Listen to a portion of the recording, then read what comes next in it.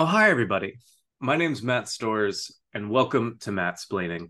Today on the show, I have somebody who is going to talk about one of their favorite movies. Expert, please introduce yourself and tell us what you're an expert in.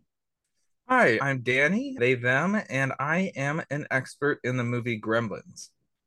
My understanding of Gremlins is that a lot of people think the origin of the word gremlin dates back to the 1920s, where it was a mix of goblin and Fremlin beer, which was very popular beer at the time, popular among the pilots in World War One. Other people think that it's a combination of Grimm's fairy tales and Fremlin beer. The uniting force in that instance is the Fremlin beer. Basically, a lot of people thinking that crashes were being caused by these little monsters that were getting into planes, their engines ripping up planes. But really, it sounds like some of it may have just been some alcoholism.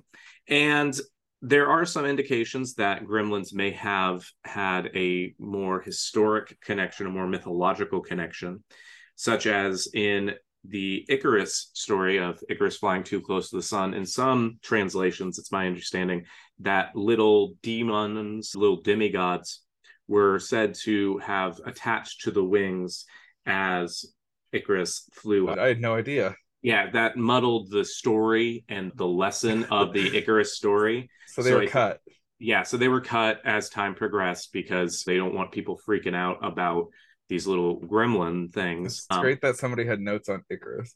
Yeah, it is good. I think that people have in these translations. Frankly, it's so old that you never know if that's gonna be lost to history. But Gremlins, the movie, it's one of the Christmas alternative films, if that makes sense. So you have Die Hard, you have Gremlins, you have Santa's Sleigh for those that are fans of the professional wrestler Bill Goldberg. He plays Santa Claus, but a demonic and murderous one. And those movies, sometimes Santa's Sleigh is replaced by other potential Christmas movies. Gremlins and Die Hard are those two main staples that people are going to make recommendations of. Oh, these are unconventional Christmas movies that you should watch this year. One thing that people don't pay enough attention to in the Gremlins films is the fact that comedian, actor, and personality Howie Mandel is the voice of Gizmo, making all of those little coups and what have you. And a lot of people don't know this, but Howie Mandel actually went method acting to play Gizmo. That I think I included, heard that, yeah. and he didn't want to eat after midnight. So that was pretty, No way. he didn't want to do Yeah, that. He was very concerned that it might create a potential demon or gremlin type scenario. And he also didn't want to be exposed to water, that's not as, good. That's yeah, not good. yeah. So there was a lot of fruit drinks. And that's basically how he got Just into. didn't bathe. Well, he did bathe. What he ultimately did is pretty commonly known to be very concerned about germs these days. And that, I believe, may have something to do with his concerns about water on the set and production of the Gremlins. But I'm not Oh, entirely sure. I'm not his therapist. And some think that he actually was exposed to water during this time period. And that's how we got Vin Diesel, oh, it just because popped right out of him. it just popped right out of him. He just basically a zit formed on the back of his neck. People thought it was a goiter for a couple of days. And then ultimately, we were blessed with the beauty that is the artist known as Vin Diesel. I know that there are a series of little gremlins that pop out of Gizmo, and that the young man's father, who is in the movie, decides to get Gizmo for his son as a gift at Christmas time, and holding on to the tradition of getting responsibility as a gift during the holidays. Which, is it really a gift if it's responsibility? It's not entirely clear, but this one comes with a little extra responsibility. Ultimately, it's an allegory for getting a dog and not getting them fixed. There was a lot of spay and neutering commercials that would run during the film when it was put on basic cable to help facilitate cats and dogs being spayed and neutered. So that's basically my understanding of Gremlins. About how much of that would you say was accurate? I'd say quite a bit is accurate. I'm not sure. I mean, because I'm not his doctor, I can't speak to the whole Vin Diesel thing, but I think a lot of that is true. A lot of Okay. that is just there's like story, and then there's what I would say Gremlins is about. But Okay. yes, everything you were saying about effectively, it begins with the plot of a father buying a pet for a child. I'd never heard the spade and neutering thing. It's not as Responsibility is a major aspect of it, or the concept of mhm. responsibility. Yeah, it does seem like responsibility does have play a central role. Now, here's the reason though why I love Gremlins. I truly think that Gremlins is one of the best films ever made. I shouldn't have even said movie earlier. I should have said film. I because and here's also how I kind of rank movies nowadays is what is the movie's actual thesis statement? Like what is it trying to say and how well does it actually execute? Like how much of the movie is actually making the point that it sets out to make. And I don't think there was a wasted part of Gremlins. I think they use every bit of the beast. I think Gremlins is maybe one of the best commentaries on capitalism that I've ever seen in cinema. I think it is a truly just beautiful movie. I think it's extremely well done. Where the real monster of the movie is not Gremlins, it is indeed capitalism. I will say, like, you're getting onto the rules part. I think it is extremely important to focus on that because if you look at the movie from start to finish, it's talking about the rules in parallel with the American dream. A lot of the movie is about how capitalism and how the American dream actually goes in the way of traditional values and like they set it up in the movie as East versus West, like Eastern quote unquote mysticisms and like respecting like sacred lessons, Hmm. respecting what's been passed down and things that are like being told to you like rules. Here's our way to lead a good life and how capitalism ultimately like corrupts that. And when we're talking about the rules, I think one of the biggest misconceptions that people make. Like whenever people are making fun of the movie, they're always like, why couldn't that kid take care of the gremlin? It's just Hmm. three rules. Like, why couldn't they? It's just these things. Like, it's not that hard. But here's the thing about the movie that's beautiful. Billy follows all of the rules. None of the things that go bad are Billy's fault. He is not the one who gets it wet. A little child gets it wet because, like, the little child is around where he's using art. He doesn't feed them after midnight. They chew his alarm once they multiply. One of them Right. chews the wire. And so it's not his fault. Like, all these things that he's doing everything right. And still, while he's doing everything right, he's failing. And I think that's the biggest thesis statement of the movie is all of these rules that capitalism and the American dream give us, they don't benefit us. It's only Right. when Billy starts breaking the rules that he actually starts achieving anything. It's when he starts burning down movie theaters that are like representing Disney.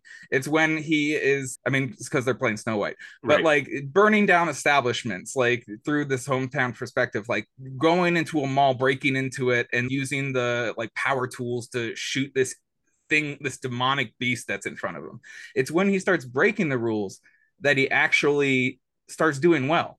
And like I think that's like a major thing to take away is that he does not break the rules until and he does not and his life falls apart because of it.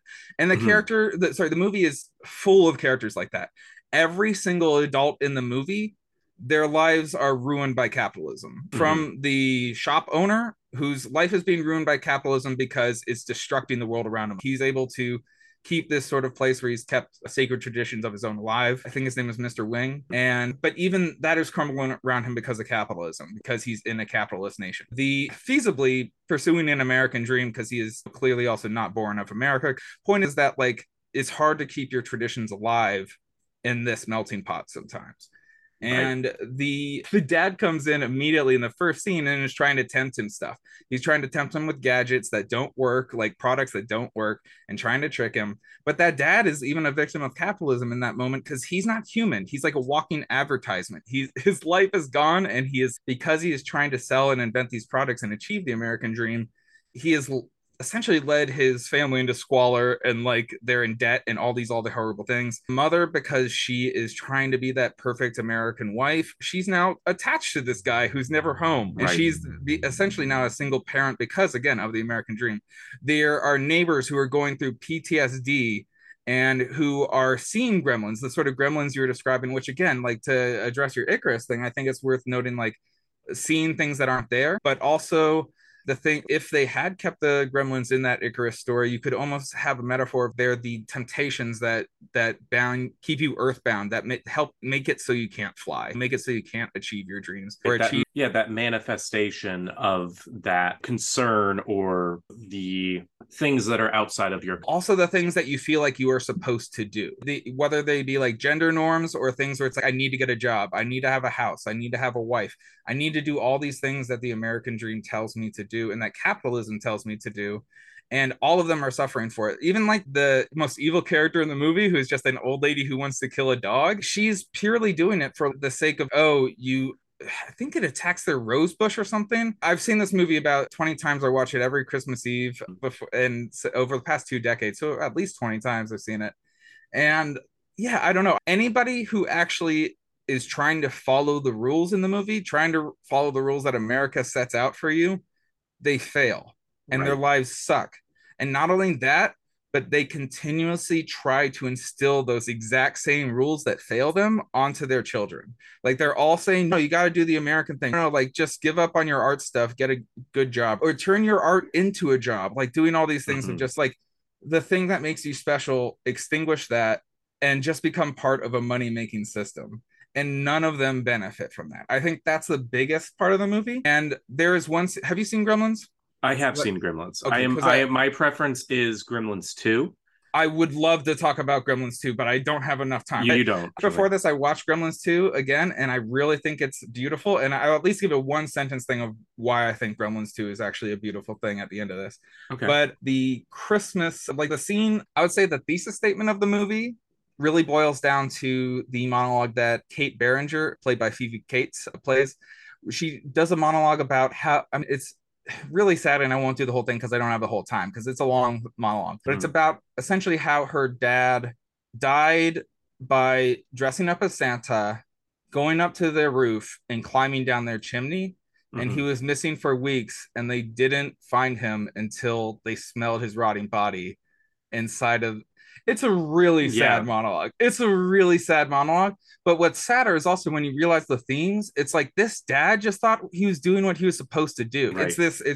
I would also say part of why I think it's a beautiful Christmas movie is because it's not attacking. If anything, it's supporting the religious themes. If anything, it's supporting like the actual kindness, what you should do on, like, you should just be kind to your family, you should just do all these things, but it gets wrapped up in all the like commercialism. It gets wrapped, like it shows how like even the most sacred things to the average like Christian American, like even the most things that they keep sacred can be corrupted by capitalism. And that is ultimately why it is a Christmas movie. Absolutely. But like this dad just went up because he was like, this is Christmas, I'm gonna dress up as Santa, I bought this suit, I'm gonna go down, I'm gonna give gifts. And because he did all these, he followed the rules and he did all the things he was supposed to do. He checked off his list. He got the outfit. He did all these things. Because he did that, he died and ultimately led to the most traumatizing moment of his daughter's life. And absolutely, I think it just speaks to the generational impact of the evils of capitalism. And yeah, I don't know. There's a lot that I could go into. That's the thing. I could talk about Gremlins for days. Yeah. There's a whole lot about how the gremlins are depicted and all this stuff, but I think that's like, if people watch it that way, they'll pick up those little notes throughout it. Absolutely. They'll pick up that the creeping actual villain of the movie is just this sense of capitalism that's ruining everybody's life. Absolutely. And what was the one sentence you wanted to provide for Gremlins 2? Okay, so I just watched Gremlins 2 today, and I wound up loving it because what it does, what Gremlins 2 is, if you imagine, you take all the stuff about culture and religion and what is considered sacred, and you take that and apply that to art, and you take that and apply it to the like original filmmaker, and essentially it's this really incredible satire of, you can almost imagine an exec being like, hey, why don't we do a Gremlins movie, and then being like, okay, but Gremlins was about anti-capitalism and not making money and doing all this, so I'll only do this movie if it's about how bad of an idea it is to do Gremlins 2. Like, right. I feel like that's what it's about, because it achieves every single cliche and every single thing that you don't want in a sequel. Like, it's super like about promoting new like types of gremlins for toys. Sorry, I'll stop talking. But like I'm saying that like it's this weird deconstruction of why it's a bad idea to turn art into a franchise, I guess is what I'd say. That makes a lot of sense. Danny, thank you so much for being on the show today. I really appreciate it. Thank you for having me on. And I do apologize if I've made this the longest episode so far. You have not, actually. You have nothing to worry about. If people wanted to learn more about Gremlins or about you, where could they find more information? Thank you. I would say, I don't know where you could follow more about Gremlins. I would say watch the movies. They're both on HBO Max, or you can probably find them online. But I would say that if you want to see more of my stuff, maybe I'll put up a little video sharing like my full hour-long rant about this on TikTok or on my YouTube. But just look up at Danny Over Here. That's DANI over here, as in I'm over here, and that you'll see my stuff. Absolutely fantastic. Thank you so very much. I really appreciate you being on the show. Thank you for having me. Absolutely. My name is Matt Stores, and this has been Mattsplaining.